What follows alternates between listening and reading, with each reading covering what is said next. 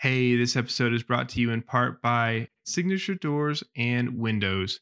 Now, onto the show.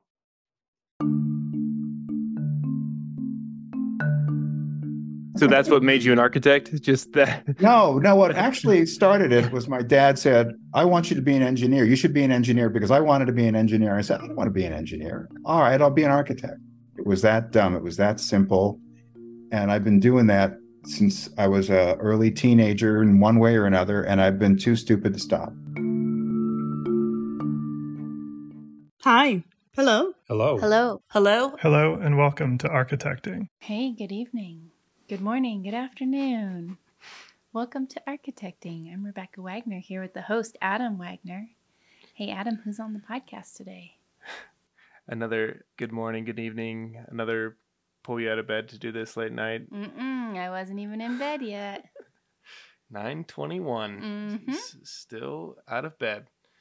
Let's see. What was the question? Yeah. So today we have Adrian, Sopher, and Erin Bagnall on the show. This is an interesting combo here. We have the two principals of Sopher Sparn Architects, and I think we've hit on this topic a few times about sort of firm transitions, and this is a good case of one of them here, where we have one of the named partners, the remaining named partner that's in the firm, and handing the torch over to the next generation of architects, of principals, and seeing and hearing about their partnership and how they're both steering the firm and how they're thinking about moving towards the future, but then also hearing these stories from the past. Cool. Sounds interesting. And this episode is being released on October 18th, and we are having a release show party on the 19th, so on Thursday. So if you happen to hear this, come on down to Sopher Sparn's Denver office for a happy hour around 4:30 to 7 or whenever they kick us out of the office. And you can get more information on our Instagram site. So listen to the episode, come down in person, talk to these great architects, drink some of their alcohol, and meet someone new. Keep connecting. Sounds good. Enjoy. But first, here's a few messages from our sponsors.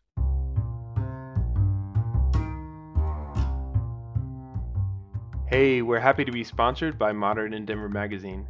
For over a decade, they've been crafting fantastically curated content on Colorado designers and projects, spreading the gospel of good design within our region. And I love how the goal of Modern in Denver aligns with the goal of this podcast, to better build up and connect the community of Colorado designers. So go buy a copy of the magazine at your local bookstand, subscribe to their weekly email list, and follow them on Instagram. Check it out. And now, back to the show. Thanks for coming on here, you guys. And yeah, this is fun. This is like my favorite way to meet people, where you get it on record and push out that awkwardness. But we'll start off and make it awkward in the very beginning. But we have one question, and it's, who are you? And I think, you can answer it as a partnership or individually, but it's kind of like a party sketch of who are you in a few sentences. EB, you got to go first. I don't know. I thought you had notes. Who are you? I'm not a woman of 2 or 3 sentences to describe myself.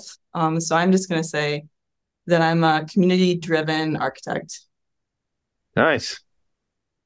When you said that, I thought you were going to go for 5 minutes talking about it, but that nice and concise. You don't even need 2 sentences. Nice. Adrian, what do you got? Well, I'm going to presume that you're asking this in the context of me being an architect. No, this is you take it however you want. So this is how you framing, Well, I would say that broadly, I have come to learn to not worry about who I am, as it serves me little and it serves my clients less. Hmm. And so I try not to focus on that, as I have found that just complicates my life, and I'm much more interested in how I can understand the world that I'm in than I am about who I am. Hmm. So that's interesting. So let's talk about that journey. So where'd you start off? Where'd you grow up? Are you checking your notes? No, I was cleaning my desk. Okay. I was distracting myself. I was born in India, lived there. I left before I was 2, and I grew up in LA. And my family, well, they're Sephardic Jews from India, and there aren't too many of them.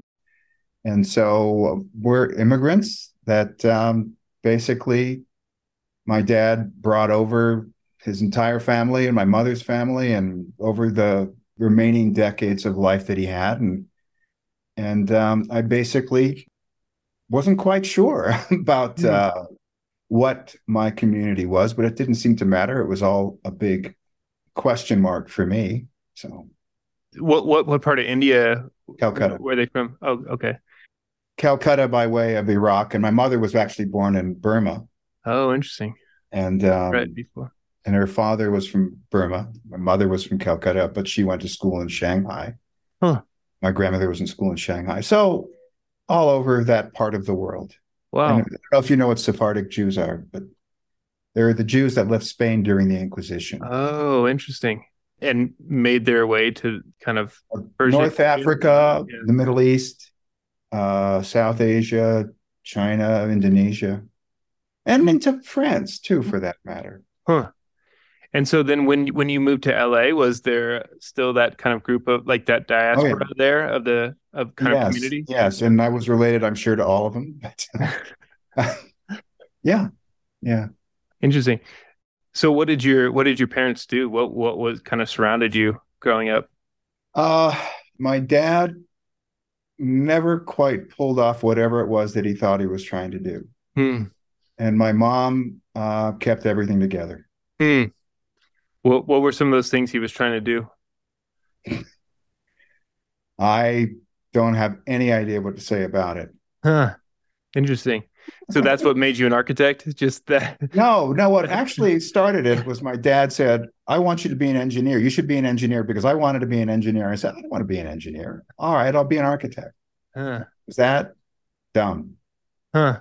It was that dumb. It was that simple.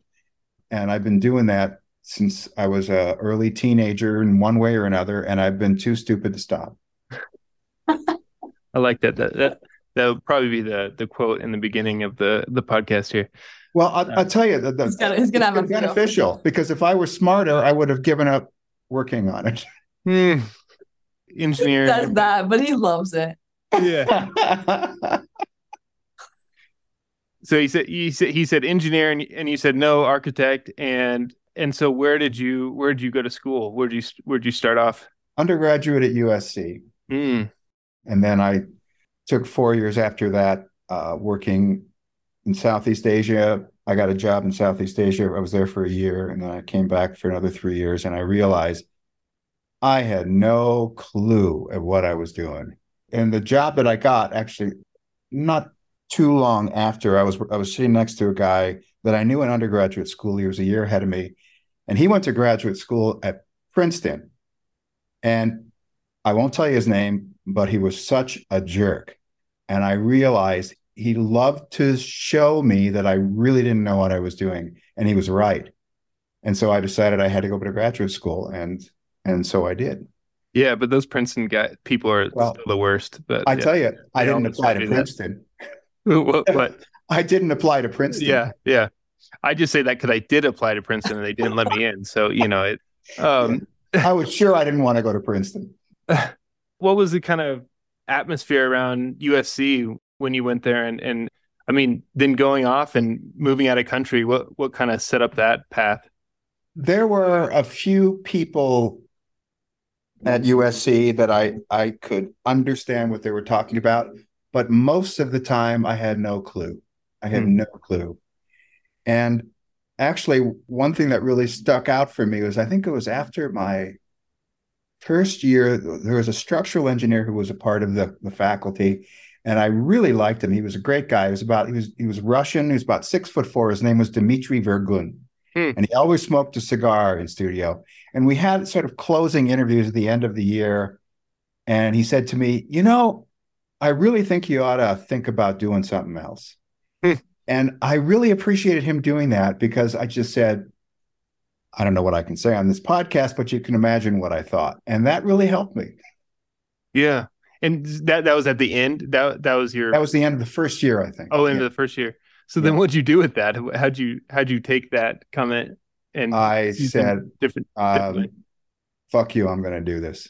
Yeah. Nice. And so it was more of the stimulating you to push forward than. Yeah, but I also understood why he said it. It made some sense to me. Yeah. And so then when you got out, what was in Southeast Asia?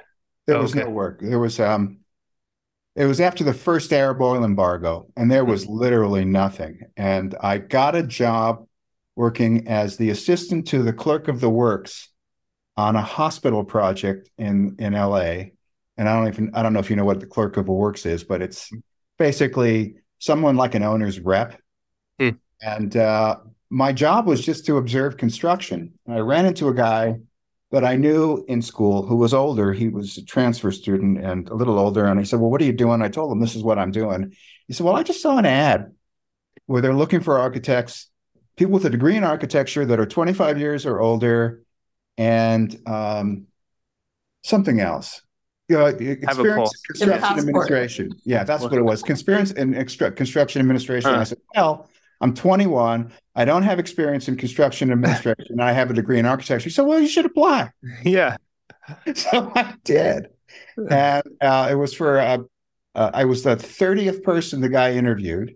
And I had on my resume Emmett Wemple, who was a landscape architect and had been a teacher at USC for 30 years. And he said, oh, I was a student of Emmett's. He hired 2 people, and both of us had Emmett on their resumes. Wow. And within a week, I was in Borneo doing construction administration on American oil worker housing. Whoa. It's not what I was thinking. Yeah. But enough about me. There's somebody else here. I love having 2 partners on here, and especially I think this is the first partnership where I have kind of first generation and second generation at the same time.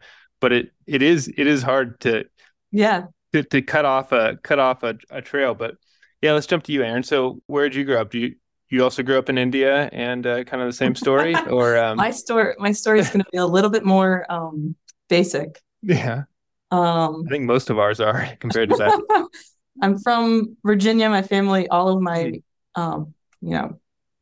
known family is from Virginia, rural areas, and settled in Tidewater. Although I have some roots in Vermont, but mostly just the Virginia area. And my dad was he was a contractor growing up. So I spent a lot of time going with my mom and my dad and my sister to building sites, construction sites.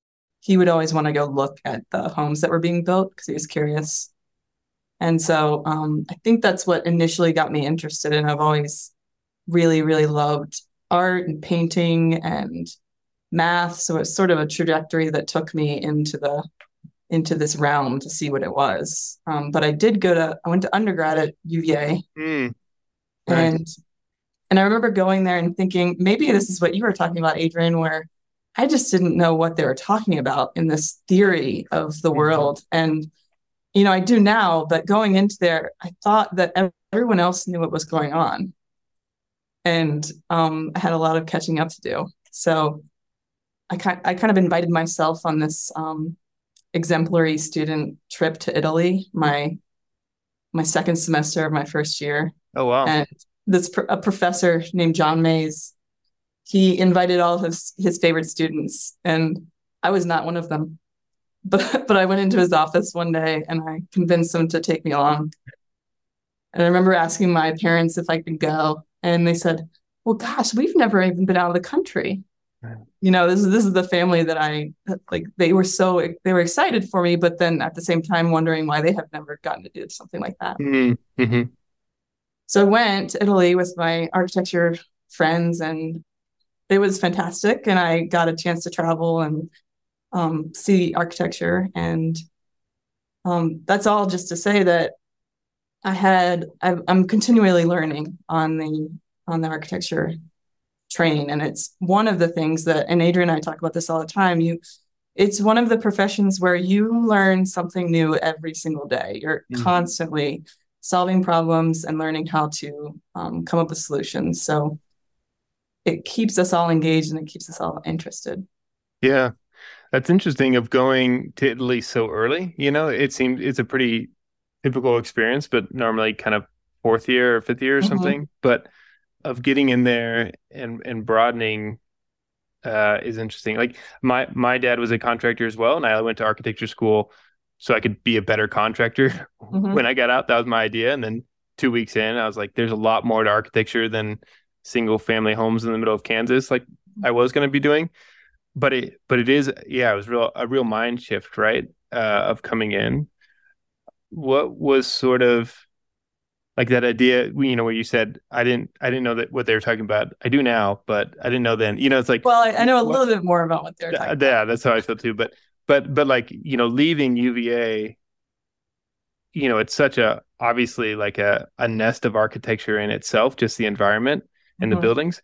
What was the kind of biggest takeaway that you had from there and moving on? Like you said, it is a nest of, historic architecture, and the architectural program is very theory based and hand drawing. We always hand drew everything. I mean, that was however long ago it was, which is a long time ago. But there were CAD programs that they didn't initially want us to even touch, which I appreciate, because it was taking the creative mind and a program or a place or whatever it was that the studio was presenting, and allowing you to go somewhere else with it in this theory, wherever that really took you. And it pushed me to expand on theory more than I comfortably would. And then I think I can take that as a learning lesson and do with it what I'm comfortable doing nowadays. So I can push my boundaries only so much in terms of convincing myself that this party or building is going to exactly replicate this theoretical program or paragraph that you might describe it on. But I think it's useful to start there. Yeah. And so you grabbed onto that, and then what, you take a few years off, then went to grad school? What was that? Yeah, I went to as soon as I got out of Virginia undergrad, that summer I worked at Monticello. Oh, and really? then I got my car and followed my friend who was immediately going into architecture school at Berkeley. And I followed him and some other architecture friends to the Bay Area and worked in interior design in the Bay Area for a little bit for a woman named Bauer Interior Design. Also, all hand drawing and really custom homes. I saw a lot of wealth that I had never even seen prior in my entire career. A lot of homes in Monterey Bay and on the water, and realized that there can be a lot of wealth in architecture that I constantly kind of struggle with personally, and the kind of the reason that I gravitate towards a little bit more of a community-based and affordable housing-based architecture. It makes me feel comfortable knowing that I can do something that helps a lot of different people rather than something that just helps one single family or person. Yeah. And then I worked in the Bay Area, and then I came to Colorado. I started heading east, and my boyfriend then, husband at the time, boyfriend then, husband now, was living in Boulder. And so I stopped here and never left. And I went to CU Denver for grad school. Car broke down and stayed in the middle of the country. And yeah. why did you want to go there, and what did that give you, that experience give you that you were kind of lacking? At CU Denver, it was really a practical. I enjoyed the practical education that was given there. It was lacking. I never really. There was a really really boring MEP class that I would hope to never take again. But that was something that they never even offer at UVA. So it was like a yin and a yang of education that I think was useful. And I met a mentor in my professional practice class, Rich von Luter, who was of RNL, and he helped me. He basically just shepherded my career after graduation and helped me get a job at RNL and still communicate with to this day. I appreciate that about the opportunities at CU Denver to really get connection with the Denver community. Yeah, it's a small enough place. Like if you're able to connect in with one of those influential instructors or professionals, yeah, powerful. So Adrian, you're not off the hook. I want to hear about grad school. So you took the 4 years off, and then you went to Penn, right? Yeah. You had any good stories from there? What was going on at that time? Well, this was Khan had died some years earlier, not so long earlier that there wasn't, I guess, not so much a hangover, but there was an afterglow or a hangover, depending on who you were. Right. And I got lucky, and in terms of the people that I met everybody, but I felt very much drawn to certain group of instructors that came out of his lineage and appreciated that. I did not gravitate towards the Venturi crowd, which was also pretty strong at that time. And so I had 2 or 3 really great teachers. And I felt like for the first time, I actually had teachers. In other words, people that could speak in a language that I could understand and that made sense to me, and didn't tell me what to do, but they created an atmosphere that I could explore for myself what started to make sense. And I drew a lot. I mean, it was very earthy in that regard. I mean, I still have all these drawings that they're just, you don't do that anymore. And it was the one in particular who I looked up a year ago before we went to this part of the world to see if I could find him again. And I didn't really. I'm trying to remember his name. Gosh, he was Belgian. He would come every year for a semester. I guess he had a strong connection to Aldo van Eyck, who would also come every year. And basically, what he would try to get us to do was to draw the city. And he was very vague about what that meant. But draw what you see, draw your understanding of the city. And then he'd talk about that, but he wouldn't tell us what he meant, really. We had to find for ourselves what that meant to us. And it was very challenging, but also very provocative in a way that made me start to look at things that I hadn't put pieces together with. And I started to learn about the nature, for me, of what are the elements of the structure of a city in terms of what was the nature of one street versus a different street, and how do they relate to one another, and how do they relate to landform, and how do they relate to railroads or other forms of communication and transportation, and what happens if you take a red line and a blue line and a purple line, and how do they relate to one another in reality? Can you shift those dynamics? And what happens when you do? And how do you interlace green into that? Is there a relationship between railroad lines and green lines? Is there a relationship? And I started to recognize that all of these things had different forms in different places. and they start to define how we respond as human beings Hmm. in relation to those. And that was fascinating to me. It's like I just love school where you can get into that sort of level, right? And you can be thinking about that level, but then you get shoved out into profession and I guess like taking that what you're talking about, right? Like we can be thinking about the smaller pieces that we're adding to these and thinking about how it relates to this overall sort of idea of fabric and piece and parts. But that's if you're lucky, right? And to be able to affect change at a larger scale, like you're able to study in school, is challenging, right? What I think I learned more than anything else is to look, Hmm. to look and see what arises in that process. And it doesn't much matter what you're looking at. You could be looking at how city government is structured and how you relate to the neighborhood that you're working in and what are their priorities and how does this piece of land respond to all of those priorities that are impacting it, and how do you learn that, because you can really make dumb mistakes too. Hmm. Right.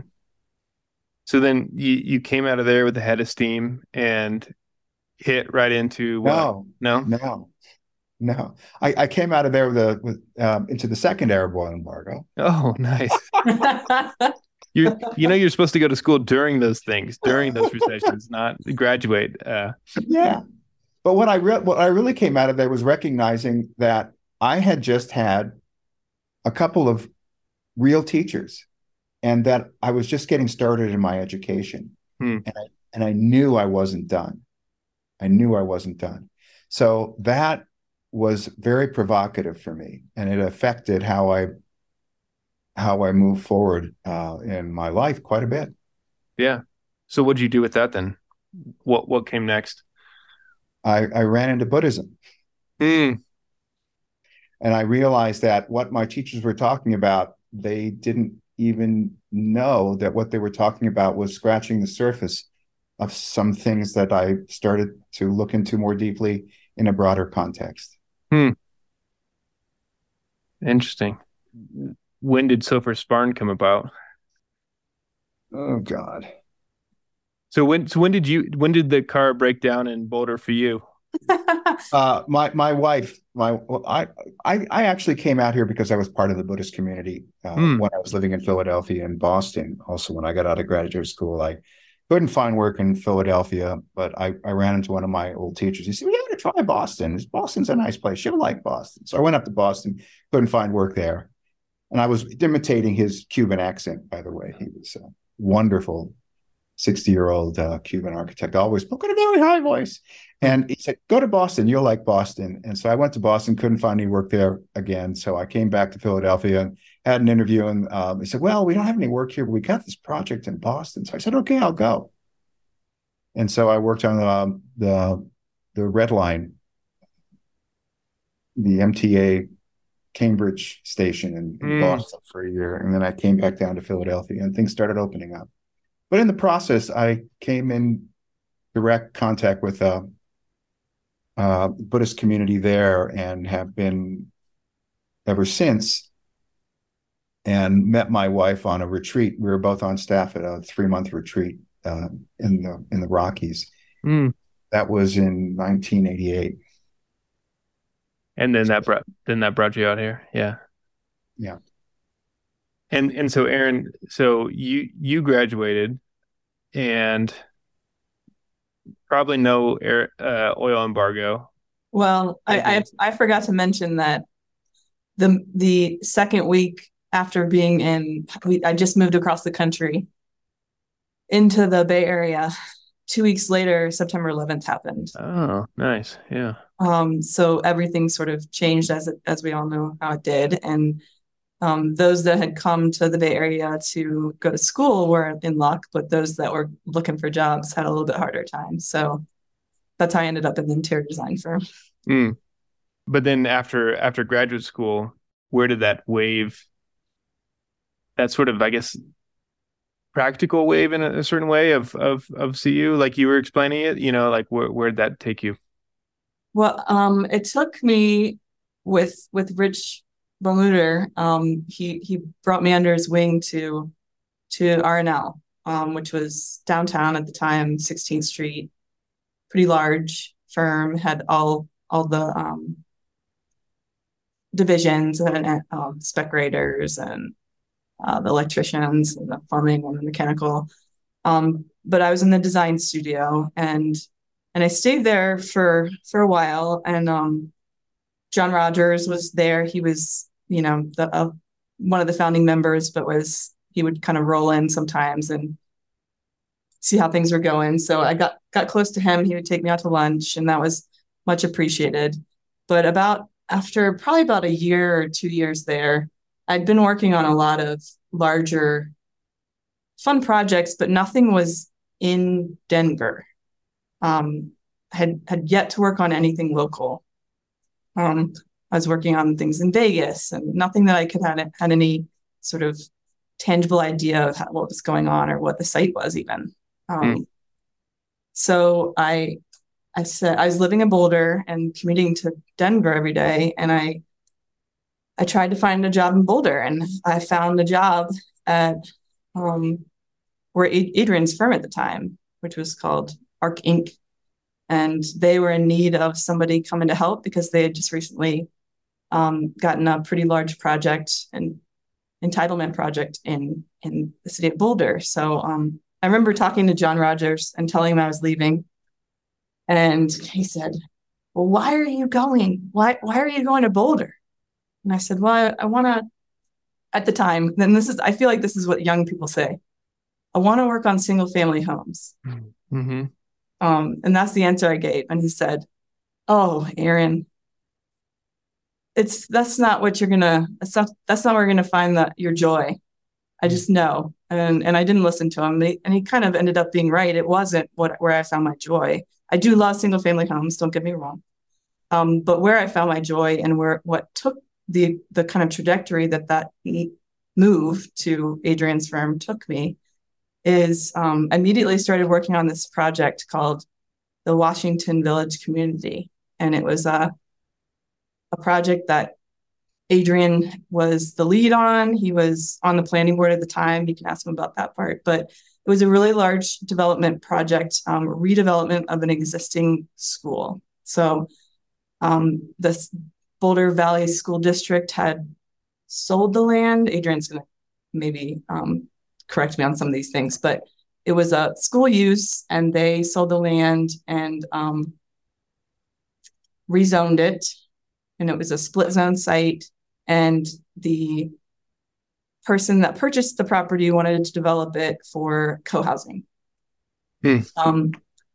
Wanted more density than was really allowable. There's lots of really, really intricate land use issues that we had to jump through. And I'll let Adrian tell you the sordid history of that. But the reason I'm bringing it up is that I immediately jumped into this project with Adrian. He was on the planning board at the time. And we got a lot of experience in entitlement work and the public process, and sometimes contentious public process with development. And to this day, I think that is one of the things that we do best in Boulder, in the city of Boulder, and the county, is help clients maximize or get things done that are a little bit outside of the realm of the land use code and require complicated entitlement work.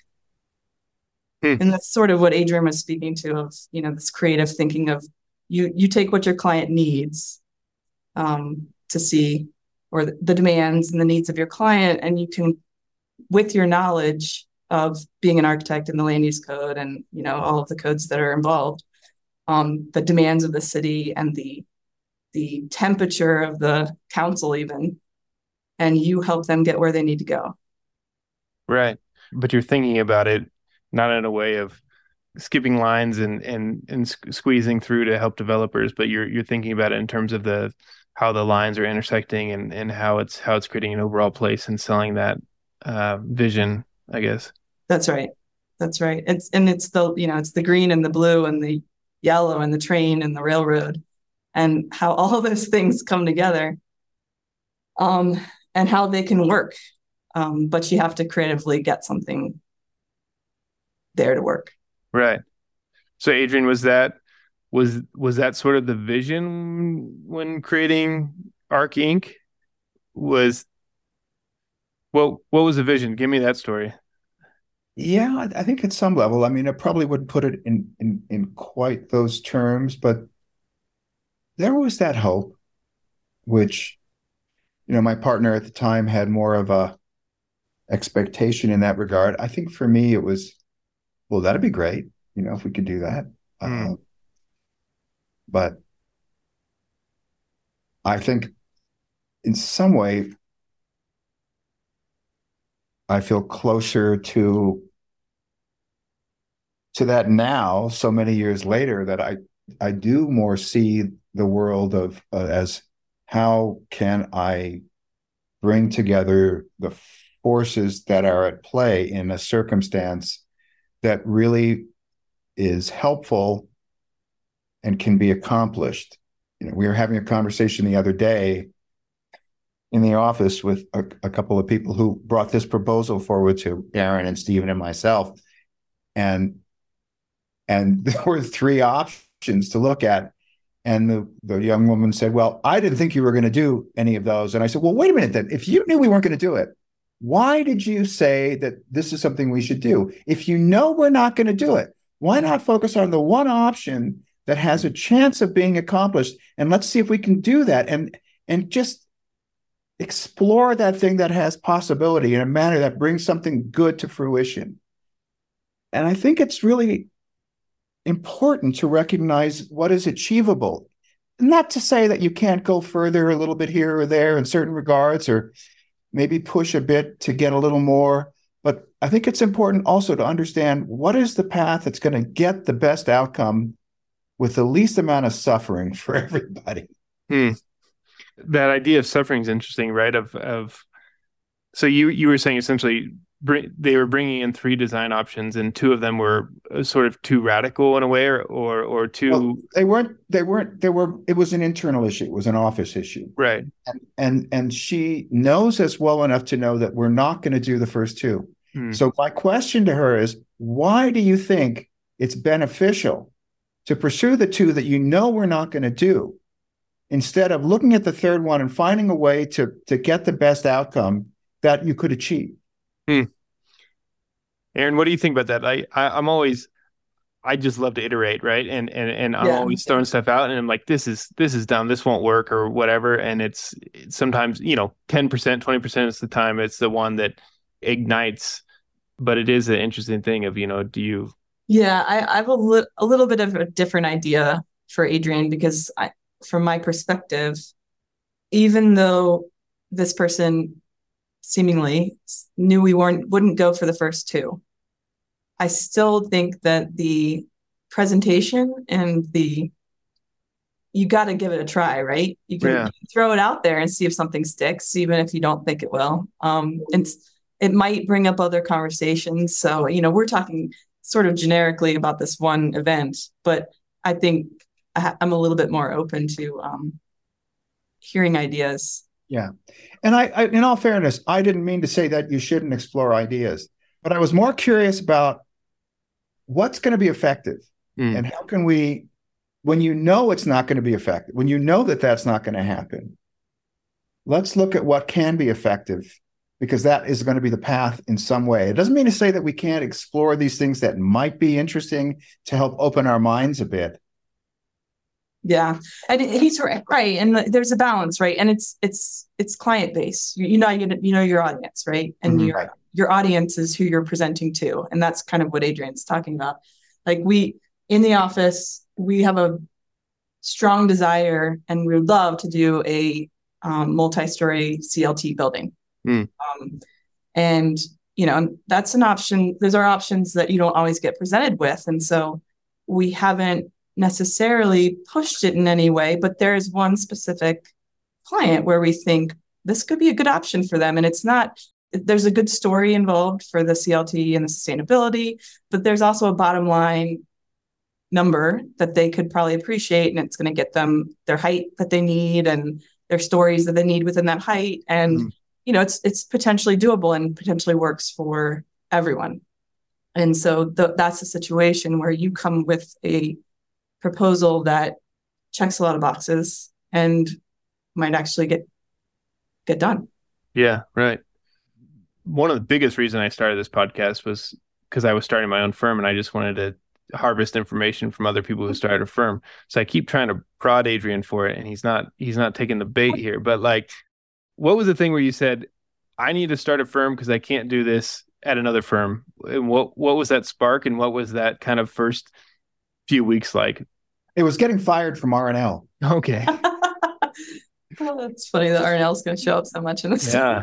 And I mean, it was another time where I finished working on a project and there was another project. They were running out of work. And I went to myself, if I'm ever going to do this, this is the time to start.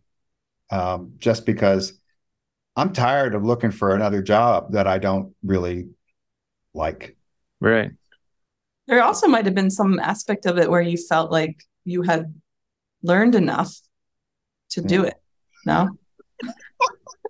No, I don't think that was I don't think I've ever heard that story on this podcast. And, yep, I got it all. Now let's do this. Yeah. No, I don't think so.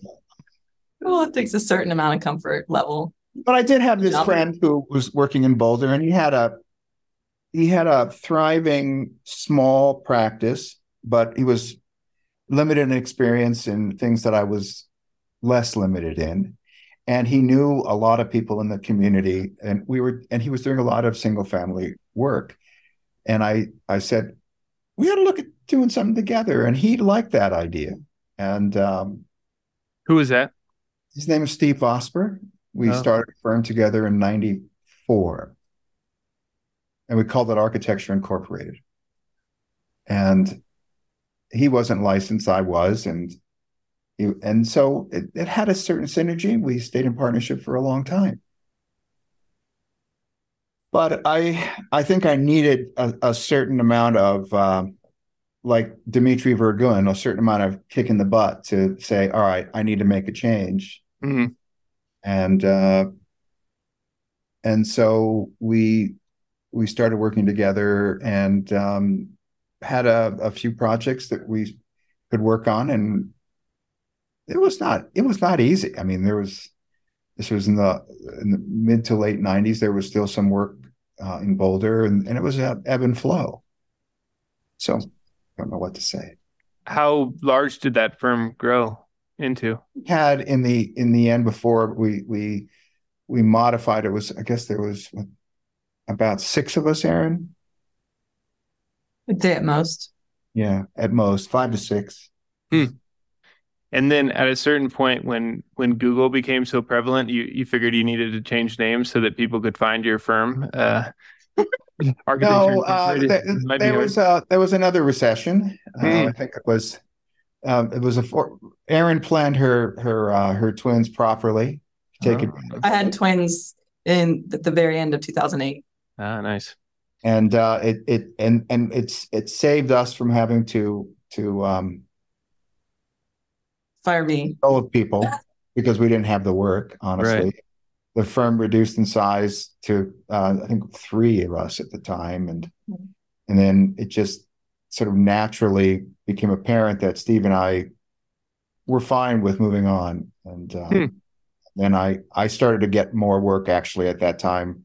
Projects were coming towards me. I'd finished my time on the planning board, and interestingly, things started to pick up, and I was getting some larger feasibility studies and projects, and it felt like Steve was fine doing single family stuff, and I was fine not doing that, and just opened a private practice with a couple of people. And then Erin came back after raising twins. Well, I wouldn't say I'm still in that process. She came back with 2 small interns, and yes. Yeah. So it was 2008 when I had the twins, and obviously sounds like you have children, Adam.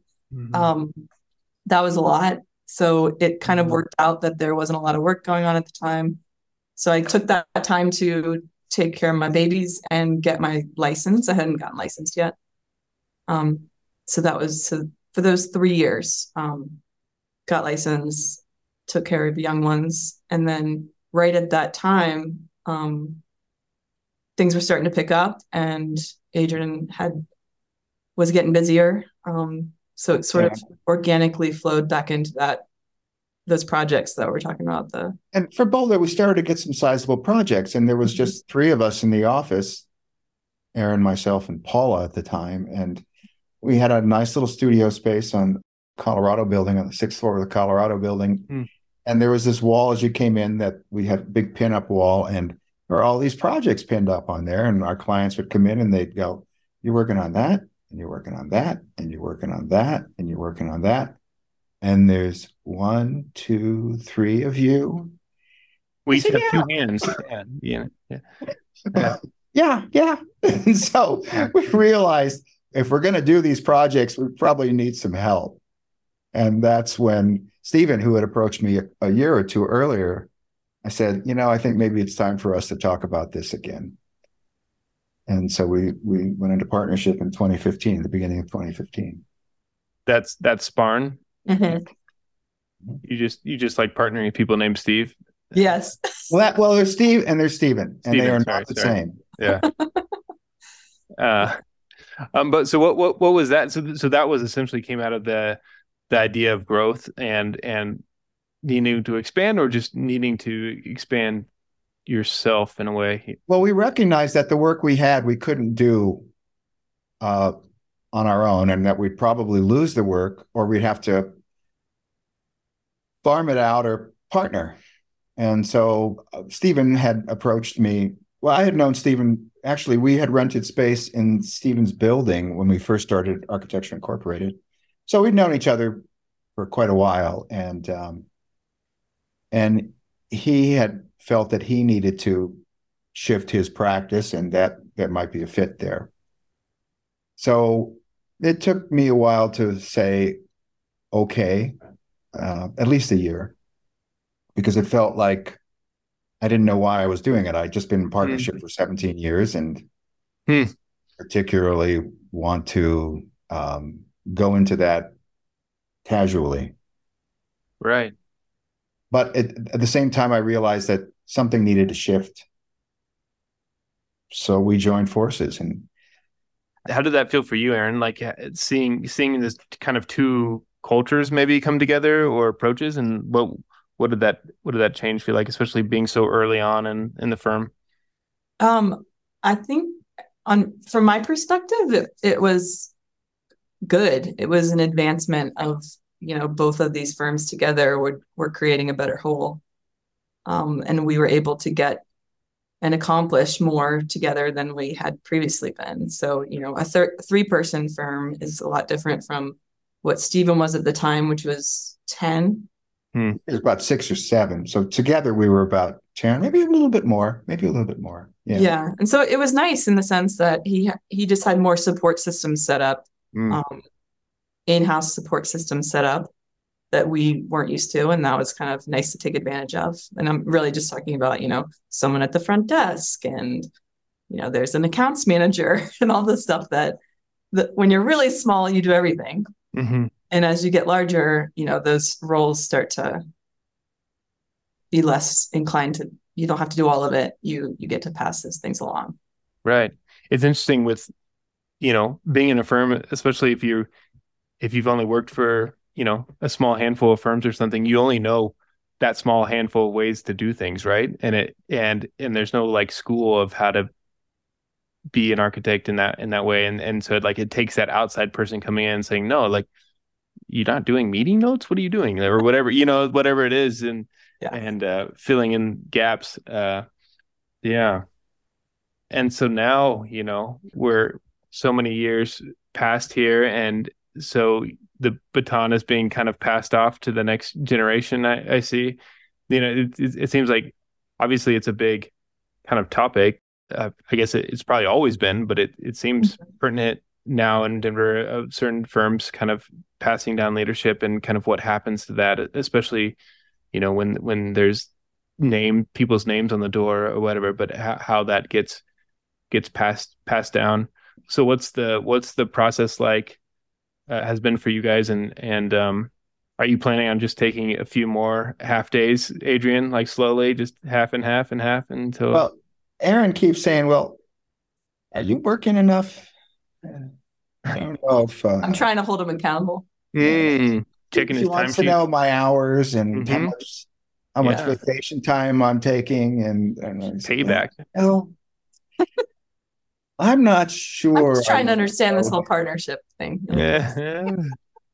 I just to get back to your, there's no book on how to do this. I guess there are kind of maybe some books that we could have read, but in the end, you sort of have to navigate it through yourself. And we started this process, 3+ years ago, in just what started as, casual conversation. And then we were saying, we have to do something. We have to think about what this is going to look like. And it was a long process, but now we feel like once we've done this for one time, that it starts to sort of set the page, or set the next page for when we do it the next time, and hopefully get it to be more streamlined and something that just can be built into the practice as we move forward.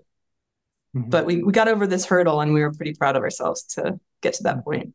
I will say one other thing about that, though, is Erin was the obvious candidate for initial transition of leadership, but there were others that we had talked to, and what we realized that this is not a one size fits all process. It doesn't work that way, and that actually created in some way through the departure of two potential partners, because all of us didn't recognize that each person has their own needs and timing in that regard. So that was a big learning experience for us all. Right. Yeah, it seems tricky in different ways. We didn't expect that. Yeah.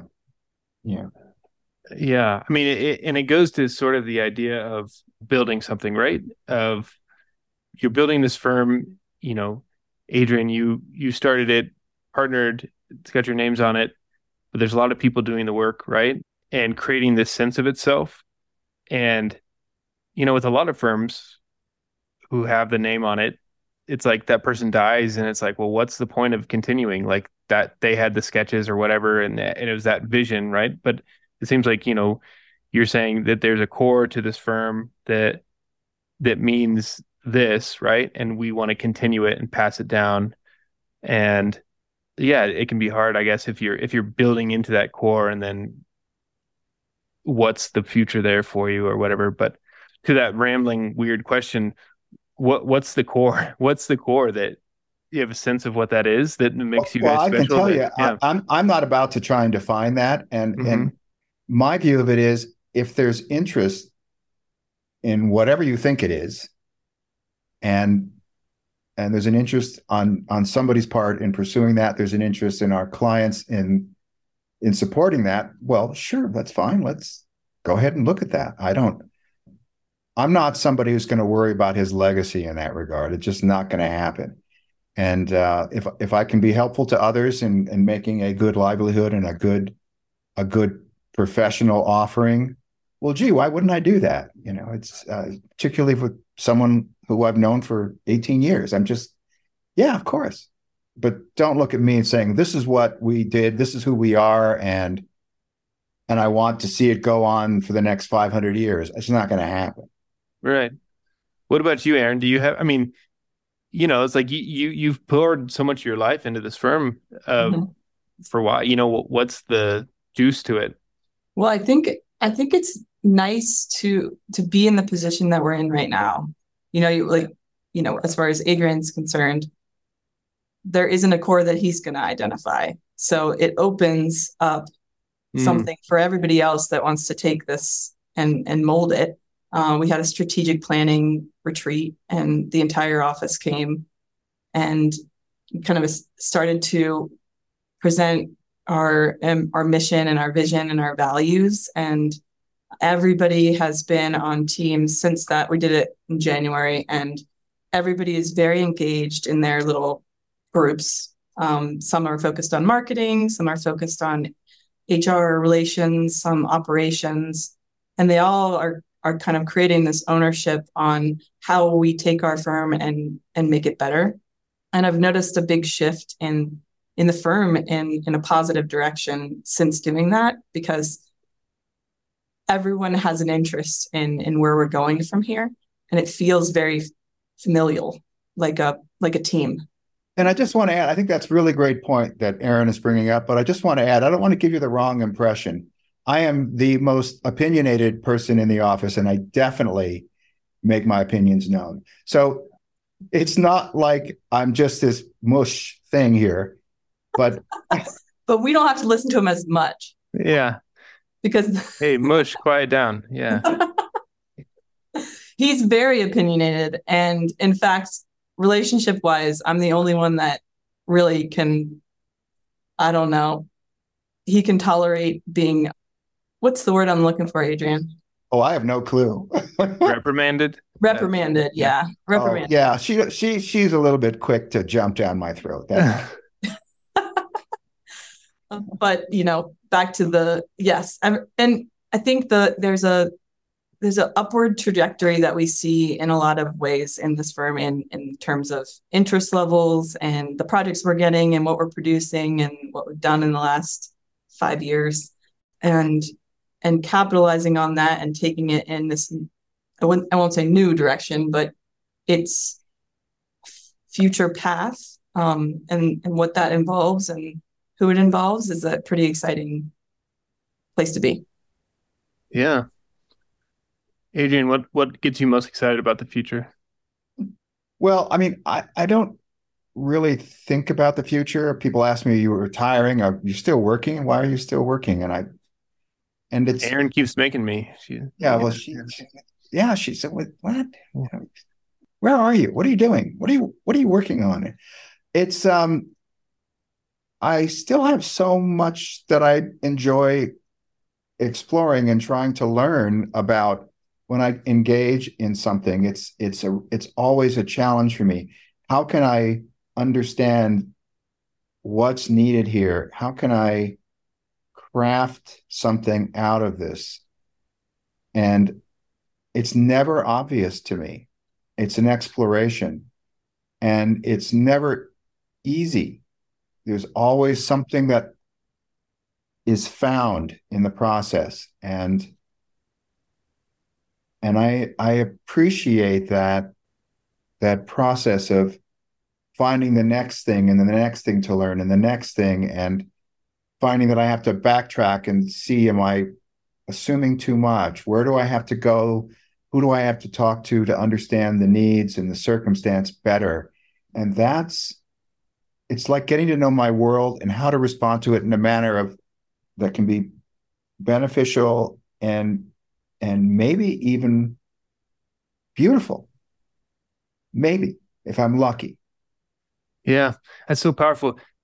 I feel like just talking with people all the time, it's oh, I'm so frustrated. I don't know this yet, but like a few years and doing some CA, I'll get to know it or whatever, but that idea of sort of embracing I'll never figure out how to do this, and it's always in it, and it's the journey, not the destination, right? Like, has that been a thing that's been with you for a while, that sort of non-searching? Is it a Buddhist thing? Is it I don't know what the destination looks like. I mean, right. One of your questions you asked was, do I ever step back and look at, I mean, who's got the time? Because you're always on to the next project and the next project and the next project before that first one that you were working on is done. And you kind of go, okay, I'm just going to keep moving forward. I hate to have the analogy of a shark, but you're continually moving forward into the next thing that you need to investigate. Mm-hmm. Well, I think that's what Adrian's noting is an exciting part of the job and why it keeps him coming around. Yeah. I don't think, Adrian, that you don't reflect on your past jobs because. Oh, yeah. I mean, as one of my old teachers would say, you do too many bad buildings, you won't be able to drive down the street anymore. And I think that it's always the thing that you wish you did differently or that you couldn't control that stands out. It's never the things that are really actually pretty healthy. I mean, you notice it, but it's the thing that stands out that you go, shit. What are you going to do? Well, there's that. But then there's the things that make you proud. And when you're a part of a project like the project we worked on in the Boulder Transit Village, and it was called Spark, and we had 4 sites and paired with 2 other architecture firms to accomplish this really large entitlement and constructed neighborhood that is now built and is growing in, and you can walk down the street and see something come to life, an actual neighborhood. Yeah. And it's successful, and people, constantly bring it up as one of the more successful things in town. So there's some positive aspects too. Well, it's true. It's true. I still actually do enjoy a lot of that, most of that, and it's good. But it's not something that I go, oh, gee, look what I did. It's not. Mm-hmm. And that might be the Buddhism part of it. I don't know. Or the architect part. Yeah. Well, Erin, you started this of saying a community-minded architect. What does community mean to you here? I mean, especially in Colorado, what's the sort of idea or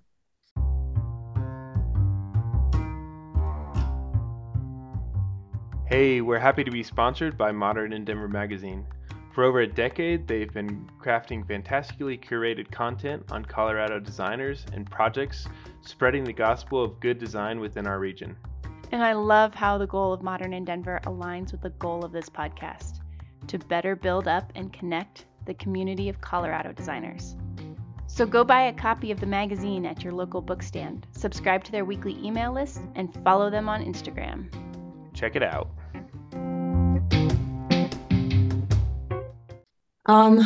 For me, it's, one of the things that keeps me coming to work every day and enjoying it is that we get to work on these projects that we are experiencing and living through and seeing throughout the years and understanding how they make an effect on the community at large and how they're addressing the street and how we can look down the road and see a project that we've been working on since 2015 and understand all of the easement vacations, and we moved the ditch, and it was a split zone site, and there's all the things that went into it, undergrounding of utilities, and none of that is visible except for the way it looks as a whole now, which is a very successful. I can't wait for the street to be open, the sidewalk to be open, and the street trees to be in, because I'm going to walk down across it every day, and hopefully enjoy the experience. Yeah. And it's true. Yeah. It's a good thing. Hopefully. Hopefully. And we're working with Boulder Housing Partners, which is our affordable housing group, one of the affordable housing groups in town. And we're getting a chance to possibly do one of the first modular affordable housing projects that the city of Boulder is constructing a modular housing facility. We don't know when that's going to happen, but this project, like a manufacturing facility. Yeah. Really? Yeah. It's just been approved. And, when it gets built, we might be one of the first projects out of the facility, which is exciting. Like, we know how long the city of Boulder has been talking about this manufactured housing facility, and to have a project that might be the first ones through the gate is just a good experience to have, and you feel those are the kind of things that make you feel part of this community and a part of the conversations. Yeah, and able to build towards it. Yeah. I will say that what Erin's pointing to is something that has been very, I think, special for us, which is that we've been able to work on projects in this small community that we live in, small by standards of where I grew up and probably Erin as well, and have relationships with people in the community, leadership of the community, city council, planning board, staff, who have been good partners in terms of helping us do the best that we can do to make these things happen. And that's very fortunate and unusual, I think. And I'm very grateful for that. Yeah. Yeah. Yeah. Well, cool. Again, I just, this whole exercise is just me harvesting information. So I thank you for being part of it. And we've never met before, and I've wanted to meet you guys and just learn more. And so thanks for coming on here and spending your Friday. And I can continue to look forward to seeing how you build up this community. So thanks. Thank you, Adam. You're a good inquisitor. Thanks for supporting my podcast dreams. I don't know if I like that reference with your past story, but yeah. Thanks. You can visit architecting.com. That's architect-ing.com to see images from this week's guest. And please rate and review the show wherever you listen to podcasts. Have a great week and keep connecting. Hi, I'm Eli. This show is made by my mom and dad and these people. Heidi Mendoza, Emily Childs, Fernando Queiroz, Zach Huff, Trevor Motzko, Aaron Best, Kyle Bruner, Rob Cleary. All right, let's get a coffee. See ya. Now we can hang out for a second if you have time, but before my kids come banging down the door. Barreling through. Yeah. Our oldest just finished kindergarten. So this is the first summer that we've had to deal with, with all that camps and things. And so that's a big deal. We had a 1 week gap. So I've been taking care of him and working this whole week, and it's been a long week. And you work out of the house. Yeah. So it's been fun. I feel like I've gotten to know him better than I have for a while, but that's good. Yeah. What kind of stuff do you work on? Single family. Yeah. Mostly single family. We have a few kind of smaller TI, like commercial office and retail stuff. Because we're kind of both coasts, we have 2 house renovations going on outside of Philadelphia and one in Connecticut. And we had 2 projects in Kansas and then 2 or 3 in Colorado. I'm doing my first Boulder project right now. It's a single family out kind of a little bit west of town. So I'm slowly learning the Boulder process. But what? County. Yep. County. Yeah. Do we miss anything? Any of those questions jump out to you? How did you feel about it? Yeah, it's good. Yeah. How much editing do you do by chance? Not too much. How much do you want editing? Well, I was just kind of noting the Ryan Gold reference and Adrian's response to it. Oh. Which we love Ryan. He's one of our best people, and Adrian and I are both really close with him, and we work with him on everything. But Adrian's response is a very Adrian response. He was like, "Oh yeah, Ryan," and so I just don't want that to. Oh, Ryan would know what that means. Should we record something right now that we can splice in and be like, "Oh, that guy, he'll be lucky if he makes it a year." Another year. Yeah. You can play it for him and see what he thinks. Yeah. I'm sure that Ryan wouldn't care one bit, but I mean, what if somebody else in the audience thinks that poorly? Oh gosh, my goodness, what are we going to do? If all 3 of our moms get upset about it, that's who listens. So, make a big one day. Yeah, let's not worry about it. I was just curious if you want to listen to it before, but I think he'll get it. I can tell this story in the introduction of the podcast. I can say, oof, it sounded like we were really giving Ryan a hard time, but in the end, they said they're coming around to him. So, well, Adrian, you had some other notes too, so I don't know if his question of did we miss anything.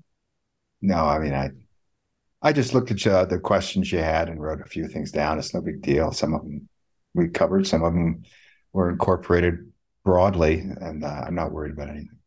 Yeah. Well, and that's the problem. It's like I could sit here and do this for 3 hours and hear all the stories. I'm sure you have, Adrian, but it's hard to kind of channel it into a certain amount of time. But No, I'm good. I'll buy you a beer sometime, and I'd love to hear more of those. So, I but look forward to it. I went to a little party at your Denver office one time. Oh, nice. I forgot what those. Oh, I think it was Denver Design Week, but yeah. Just had an open house there last week. Did you go, EB? Yeah, it was really fun. Yeah, I was out of town. Nice. It's a nice, actually. So you might have gone to the older office. We did move within the dry ice factory. We moved to the street face on Walnut. Okay. Cool. So it's kind of a standalone. It's not accessed by the hall. Okay. Anymore. And it's bigger than the kind of like 30 by 15. Yeah, it's bigger. It's probably maybe 3 times that size. So cool. It's nice. We have about 5 people in there now. How many people do you have total? 19 right now. 19? I think. Nice. Yeah. Yeah, and the Denver office is useful, as you know. It's not a lot of people live in Boulder. It's small and harder and harder. Unaffordable. Yeah. For most of us. Yeah. If you haven't lived here for a long time. That question of just how to grow and when you hire your first person, Adrian, I mean, especially Adrian, like that's kind of where we're at right now, where it's like, well, we don't really have the work to have 3, but like, oh, that'd be kind of nice some days, and it's like, did that feel like a real kind of gulp moment of the first employee, or you had so much that you kind of put it off? And it is a real question, and it had fits and starts. We actually had another partner, which was really 2 partners at one point because they were married. I don't remember that story. That was before your time, if you believe that exists. I mean, I said I don't remember the story even. Oh, well, yeah, okay. Didn't know that. I understand. Yeah. And there's stories there that I'm not sure I want to get into on a family. This is the bonus part. This is where we can really let it out. Yeah. This is where I learned that you are joined to your partners in a way that you better be ready for. It wasn't the first time that I learned that, but I learned it somewhat viscerally. Yeah. Well, it's an interesting thing of, you did 16 years with somebody and then breaking it off, like my partner and I, it's been the marriage, right? It's been a rocky year and a half. And so we're constantly talking like, oh, should we just break off, or no, I think things are good, or whatever, but like, it's interesting to see like, yeah, you can go 16 years and then say, hey, we're diverging, and it's hard. It's also hard to break up sometimes. Right. It's hard to break up, and it's hard to know, like, is this the right person, right? In the very beginning, but life goes on. One thing about that is that, and this is something that I think people these days don't know, is that the economy has a lot to do with this. And I can't remember if I've seen 5 or 6 recessions. And I think that the one that I'm counting as the 6th is not necessarily counted as a recession, and that's during COVID.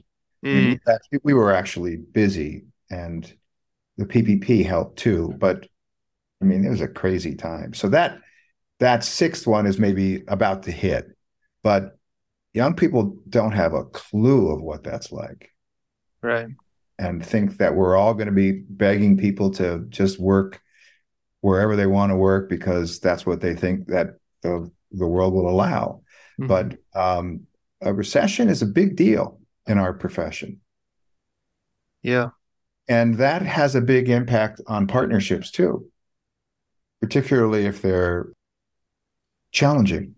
Yeah. This is just me talking casually. Yeah. Yeah, we've had this conversation recently, which is why it's so fresh for Adrian. And I've been through 2 recessions. If COVID is the 3rd, we don't know. But I've definitely never seen the job market like it is right now. And being on the employer side of things, we constantly have to offer more to get employees. And, I think I assume it's at the most extreme it's ever been coming out of COVID in terms of flexibility and benefits and pay. But as Adrian noted, when a recession hits, that'll rebalance, one can imagine. And then we'll see how long all these flexible work days and COVID after effects last. Yeah. In the end. I mean, I'm of the opinion that you learn a lot from other people in your working. Yeah. And if you aren't in that environment, that has an impact. Mm-hmm. And as architects, as we have said, don't know a lot. Mm-hmm. And we're constantly learning. And when you're first out of school, you don't know anything. Mm-hmm. And so you can learn something from the team's call, from your project manager calling you and talking to you individually, but it's not the spatial knowledge of overhearing or hearing somebody on the phone or seeing what somebody else is doing. Right. Yeah. I learned so much from guys in the office that you would never think that you would even talk to, working in the firms that I did, about how to do things that, oh, you're doing that. Okay. I've never seen that, Right. Yeah. How did that affect you going to starting your own firm? Like how many years of experience working did you have before you started? It was pretty fast, right? I mean, yeah. Adrian, no? 23. Oh, really? Oh, okay. Sorry. Your LinkedIn, It looked like your LinkedIn said something else, but before you started Architecture Incorporated? No. Okay. Oh, yeah. Architecture Incorporated. I 94, and I got out of, well, maybe it was not 23. It was 20. Just under 20. Yeah. Yeah. Okay. That's a long time. Yeah. I mean, I realized that if I was going to ever do it, I'm just going to have to do it. You knew something. And then probably a lot of what you had to learn was the business part of it. I had to learn the business part of it. I also knew I didn't have relationships to build on in terms of a clientele. I didn't really know so many things that I didn't know. And on the other hand, I also felt like I can learn what I need to learn. Mm-hmm. Yeah. I mean, a lot of it is just jumping in and see where it takes you. Yeah. Yeah. And we didn't have any money. Yeah. Money. Right. Yeah. I graduated in 2009 from undergrad, and my wife and I got a project, and we started a firm at 23. And so I have this weird backwards career where I've started 3 firms. I've I've worked for like 8, 9 firms, but only for 2 years at a time, and just kind of bounced around however I feel like it. And so I have like a Swiss cheese experience of a bunch of gaps, but and so there's a lot of jumping, but I'm always just curious of those, there's different approaches you can take within the profession and where it ends us. But do you still work with your wife? No, she's at Gensler. Got it. So she gets me my health insurance and security and regular paycheck, and I give her angst and my frustrations and child care. Child care, right?